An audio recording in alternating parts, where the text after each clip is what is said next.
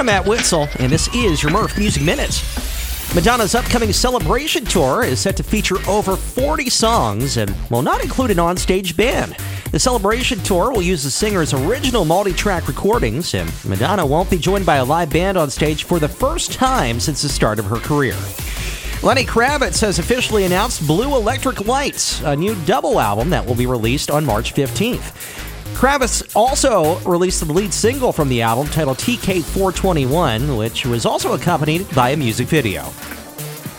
And in celebration of the 40th anniversary of U2's Under a Blood Red Sky, the 2023 Black Friday vinyl campaign will see a newly remastered release of the iconic live album on limited edition red vinyl.